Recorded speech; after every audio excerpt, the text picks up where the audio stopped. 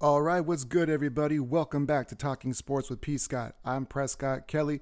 Make sure to smash that 5-star review button because if you don't, you're a buster with no rhyme or reason. So let's get into it.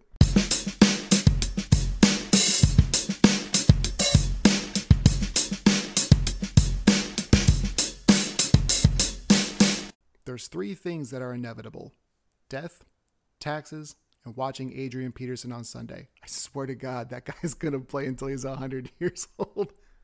Welcome back to Talking Sports with P. Scott. I'm Prescott Kelly. Today is Saturday, November 6th. You guys had a good week. We're going to touch on Aaron Rodgers and this COVID situation. We'll probably get to the Odell Beckham situation a little bit later on too. We'll touch on Henry Ruggs and that circumstance a little bit later on as well. But where I really wanted to kick this show off is that Simone Biles and Calvin Ridley double standard when it comes to mental health in this country. We used to think of athletes as frail if they talked about mental health at all. It was just you're weak. You're supposed to be able to overcome any type of adversity. Kevin Love and DeMar DeRozan kind of helped change the narrative on that and people becoming a little bit more open about it. And actually, before I get to Simone Biles and Calvin Ridley, I do want to say something about Ben Simmons real quick because I'm actually super irritated with this guy. See, we're less than a minute in, I'm already going on another tangent. That's what I love about my ADHD. So I've been defending Ben Simmons, and I've been largely one of the only people that I can think of that actually has been over this entire saga. About a week or so ago, he had told the 76ers, hey, I'm not ready to play. Mentally, I'm not ready for it. And the Sixers actually, they backed him. They drafted somebody, Markelle Fultz, who had the yips, and they ended up trading him anyways. But regardless, they gave him time. They kind of understood that there was something mentally going on because he's like, hey, I need to fix something. So when Ben Simmons said that, I was like, okay, there might actually be something there. Because what I had told you guys previously is I feel like Philadelphia had basically said, don't shoot at all. Like it's too glaring of a problem. If you're open, don't worry about it.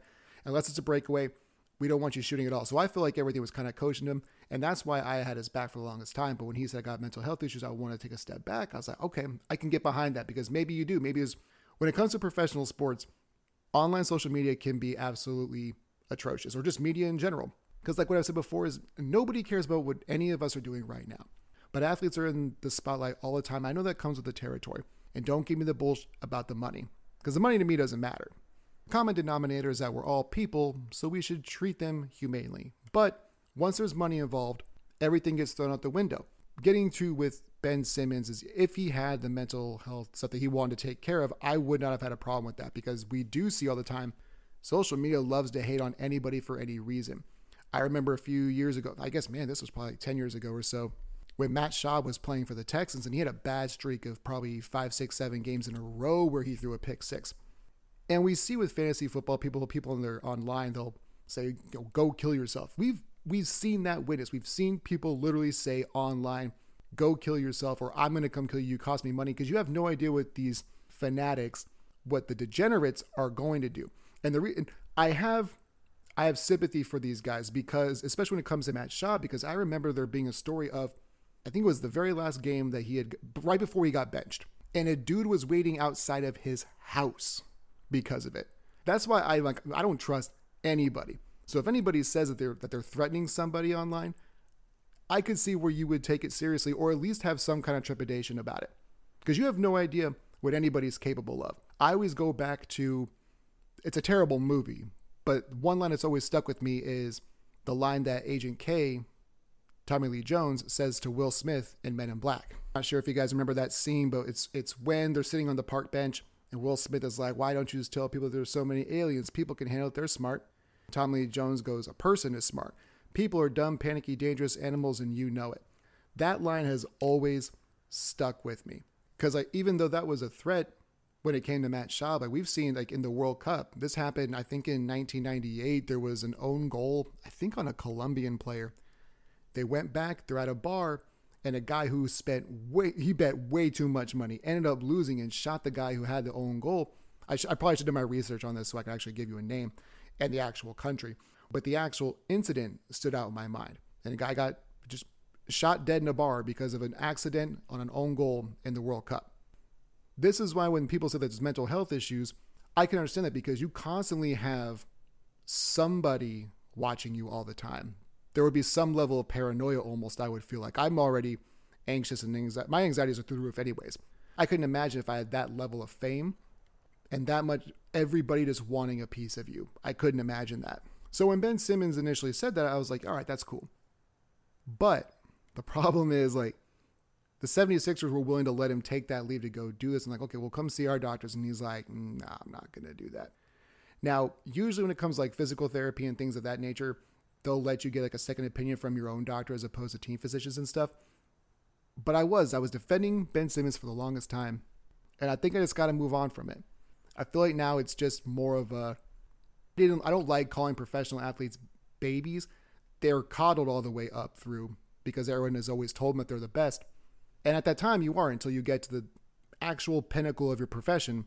Then sometimes you aren't. So I can understand there'd be like a power struggle dynamic, especially with him and Embiid. But this just feels like he's just milking it and he's just pouting now. And it feels bad because I was on this guy's side for the longest time. And because I'm somebody who has those, I guess, tendencies, you could say, or character issues. Not character issues. That's a bad choice of words. But somebody who goes through that on a daily basis themselves, I don't wish that upon anybody, but it just feels like he lied about it just to take an easy cop out. And with that, I think I'm done this whole Ben Simmons thing. But to get back onto my original point between Calvin Ridley and Simone Biles, that took a long turn. But as a Buffalo Bills fan, the only thing I can do is circle the wagon. So that's what we're going to do. We're going to come back to it. So before the reboot, I had done an episode about Naomi Osaka and Simone Biles and being on their side for them wanting to take a sabbatical and take a step back from their respective sports as far as tennis and gymnastics are concerned. Because being a professional athlete is already hard. Well, I guess, when it comes to the Olympics, it's supposed to be amateurism, except when we send NBA players over for basketball. But it's already tough enough to be a professional athlete. Once you have the pressures of being a woman in that space once you start putting nationalities into it, there's already so much hatred in this country anyways. You start layering it and things get even worse. And that's one of the reasons, and like I talked about, before we made this transition over about social media and there being so much just constant chirp, chirp, chirp in your ear from all angles and news coverage that it could be overwhelming. And something that I said on the previous show was a lot of this had to do with timing when it came to Simone Biles. I feel like with Naomi Osaka, it was more people were just kind of surprised. From what I understand, she hadn't really talked about it a whole lot, but it just like things kind of build up and they become too much. And then she wanted to take a step back. But with Simone, when it came to the timing of this, when it was with the Olympics, it was something where all the fake patriotism, or fake patriotism as I like to call it, I'm not sure if it's trademarked or not, but if it's not, it's mine, where there was a certain demographic, and I think that you know who I'm talking about. And if it doesn't pertain to you, then don't take offense to it. That's what I always tell people. If what I'm talking about doesn't pertain to you, there's no reason for you to be upset. But if it does, and it strikes a nerve, spoiler alert, you might be one of them people. It was an easy cop-out for them. It was an easy look at this person who's disrespecting our country. Yeah, that's not what she was doing. Cool story, though. Way to try to pin on a young black woman. But that's something that we see when it comes to elections and when it comes to the Olympics. The fatriots want to come out and just try to be so loud about how much they love their country when in reality, no, you don't. I compare them a lot to a couple of weeks ago, I brought up Urban Meyer and the people who were so over the top saying, how could you do that to your wife? It's like, yeah, you're the one who's at the strip club probably. You don't respect your wife either. Like the people who are that loud and over the top of how holy they are, usually the people who have the worst things that they're hiding. It just hasn't come to the light yet. But what this really boils down to with this Simone Biles and Calvin Ridley thing is that Simone Biles was criticized heavily for wanting to take a step back. And again, it's because of timing. If this happened at a qualifier, I guarantee you the pushback for her would not be the same because we don't care about gymnastics until the Olympics come. But what do we all care about? Professional football. And Calvin Ridley is a professional football player. The other thing too, the Falcons aren't very good. So this might be something where like internally, I think you can kind of make the joke, well, of course he wants to take a step back. The Falcons are garbage. I wouldn't want to play for them either. But I find it funny. Don't you always love that? I just find it funny that Calvin Ridley gets a pass on this because he plays professional football, which is a sport that we all care about. And, oh, I hope you get well soon, Calvin. No. That's not how that works. If you're going to crucify Simone, you better crucify him. And if you uplifted Simone, you better uplift this guy. But again, it comes down to if it's true or not. I've never had anything like, that's the thing. Calvin Ridley, I don't know the guy personally, obviously. And he's somebody who actually has been pretty low key in the NFL as far as just talking is concerned, I can't remember any Calvin Ridley soundbite ever. Like, I just don't remember him ever saying anything of any importance. So there might be some truth to this. But what I don't appreciate is the fact that you have two people who they're very different sports, but they do it at the highest level possible. And they're both putting themselves in danger every time that they do something. But one gets praised because it's a sport that you care about, and one gets criticized because of timing and something that you don't care about. And it's super easy to just diminish and undermine somebody else's achievements because of whatever you want as your justification, if you will, to do so.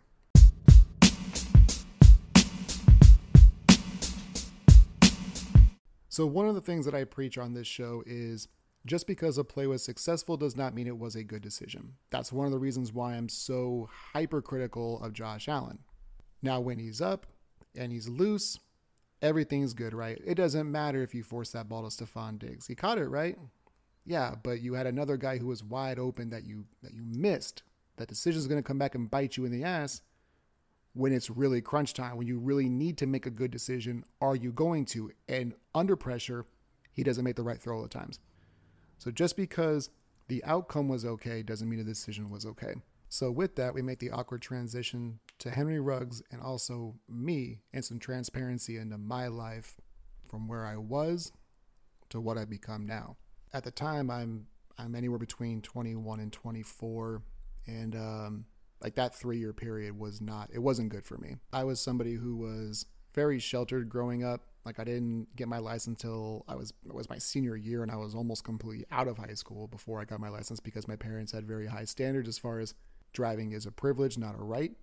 We're not just going to give it to you. You got to earn it. So they had academic goals they want us to reach before we can get our license. And I just didn't take school that seriously.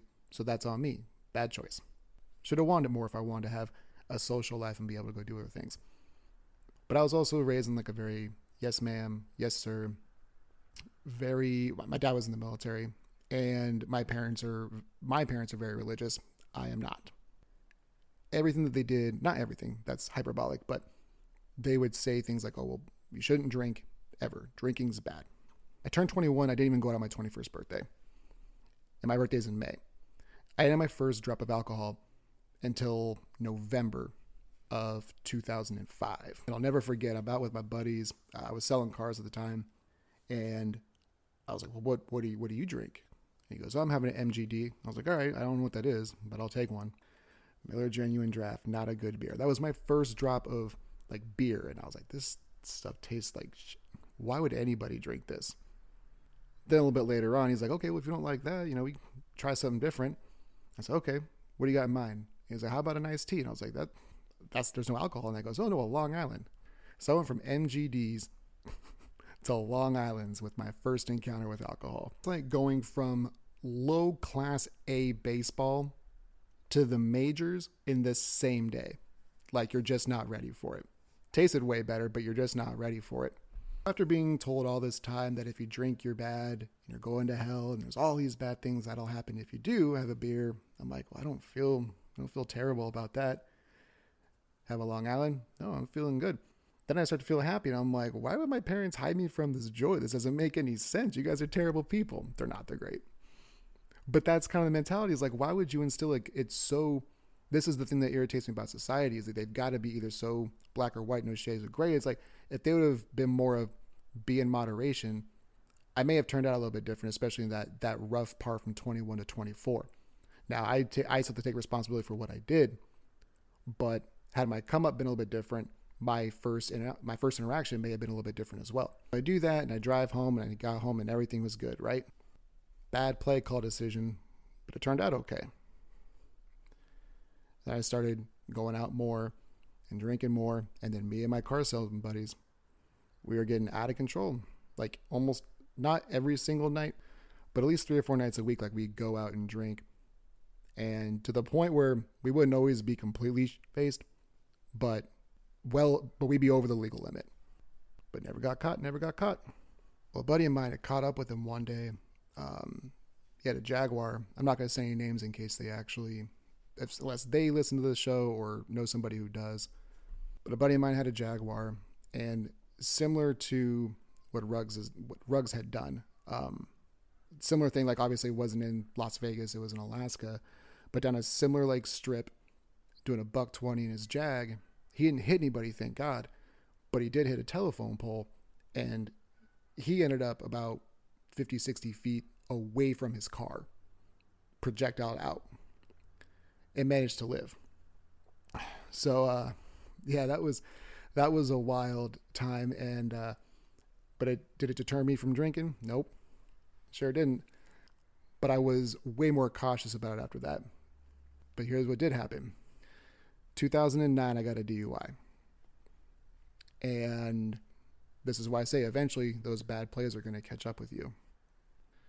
So I was 24 at the time, and I was commuting. I had a different job at this point in time, but I was commuting into Anchorage from the Valley, and I was seeing this girl, and our relationship was very much off and on. And there was one day that these buddies of mine that I used to sell cars with asked me, just like, hey, why don't you just crash at our place tonight? All right. I got off work around 4:35, went to the bar. I'm about 2 beers in, it's about 6 o'clock. So nothing too out of control, right? Well, my girlfriend at the time says, I want to make this work. Please come home so we can talk. And it's weird because she broke up with me all the time. I had such low self-esteem. I always took her back, and I always tried to make it work because, for lack of a better term, I was a simp in my early 20s. Like I said, it was not a good time frame of my life. But I'm 2 beers in, no harm, no foul. Yeah. All right. If it's you trying to make the effort this time, then I'll come home and I'll see, and I'll try to make it work. I'm driving home. I'm on 5th Avenue. I know that a lot of people listening probably don't know where that is, but I'm in the left-hand lane. Speed limit's 20. I'm going 20. A guy in a silver Pathfinder, and I'll never forget this car, makes an illegal lane change, hits me, disables my car. DUI. I blew a .086. I felt like everything was done. And out of everything, this is why I say that bad decisions creep up with you. You can only do it so long before you're going to get something bad is going to happen at some point in time. And it happened to me on the one instance where I felt like nothing bad could even happen to me. Now, nobody was injured. And like I said, the other person was at fault for the traffic violation, but that's not the point. The point is, too many bad plays in a row ended in disaster. But now I'm 37, and every time I go out, if I do drink, I always have a plan. If I don't have a plan, I am not going. I prefer to drink at home. I don't like being put in a situation where I can't be in control. I know there's Uber and things like that, but between Ubers and taxis in Alaska, they're not very reliable, or it takes forever because there's not that many of them available. So if I don't have a ride already planned, I'm not going anywhere. You can come to me, but I'm not moving. I'm not going to be put in that position because I know that I don't have to be drunk to be able to blow over. Like at that point in time when I was younger, I did. And I was like, I feel fine. Don't worry about it. And I was young, dumb, and stupid, man. So there's kind of my buddy was in almost the same situation as Henry Ruggs. So Henry Ruggs, from the story that I've read a couple different articles, and apparently he had like 18 shots, which is a lot. And some mixed drinks as well. And he was doing a $156, right? The one thing that, and I compared this to people earlier, that the people who are so on their moral high horse are the ones who probably have been in the same situation, you just haven't been caught yet. So I am not condoning what he did, because that's reckless. But I'm somebody who did something like that. Not to the extent that he did, not going to 156 miles an hour, but I was still driving and doing things that I shouldn't have been doing at a really young age. So and the money that these guys have, you go from nothing to everything just overnight. And sometimes it can be too much to handle. The wrong people. I'm assuming he lives in Vegas because he plays for the Raiders. But I was lucky because I didn't hurt anybody. But there are times where I very easily could have. I just lucked out and didn't. So it's weird because it's not sympathy in a way, because it sounds like I'm talking out of both sides of my mouth, because, I've already done this. And he's somebody who again, the outcome caught up with him. And now apparently, he had a firearm on him as well. So that 2 to 20 turned into, up to 46 years in prison. And now the thing is, I don't know if this is who Henry Ruggs, or if this was who he was beforehand, or if this is a one-time incident. My thing is, if you do that, this has probably been in your repertoire beforehand. But again, the circumstance matters. I was able to, since my predicament did not end in someone's life or anything of that nature, I was able to rebuild mine. Again, I'm 37 now. I've been married for almost 10 years. I have a 7-year-old son. I have a home. I have a career. I've got this. He is not going to get that chance. The only thing I ask for people in this particular scenario is just really look at yourself and say, I've done that. I could have easily done, but it didn't happen to me. And it's easy to it's not compare, but it's really easy to get lost in the, well, how could you be so stupid? I was stupid. My outcome was just different.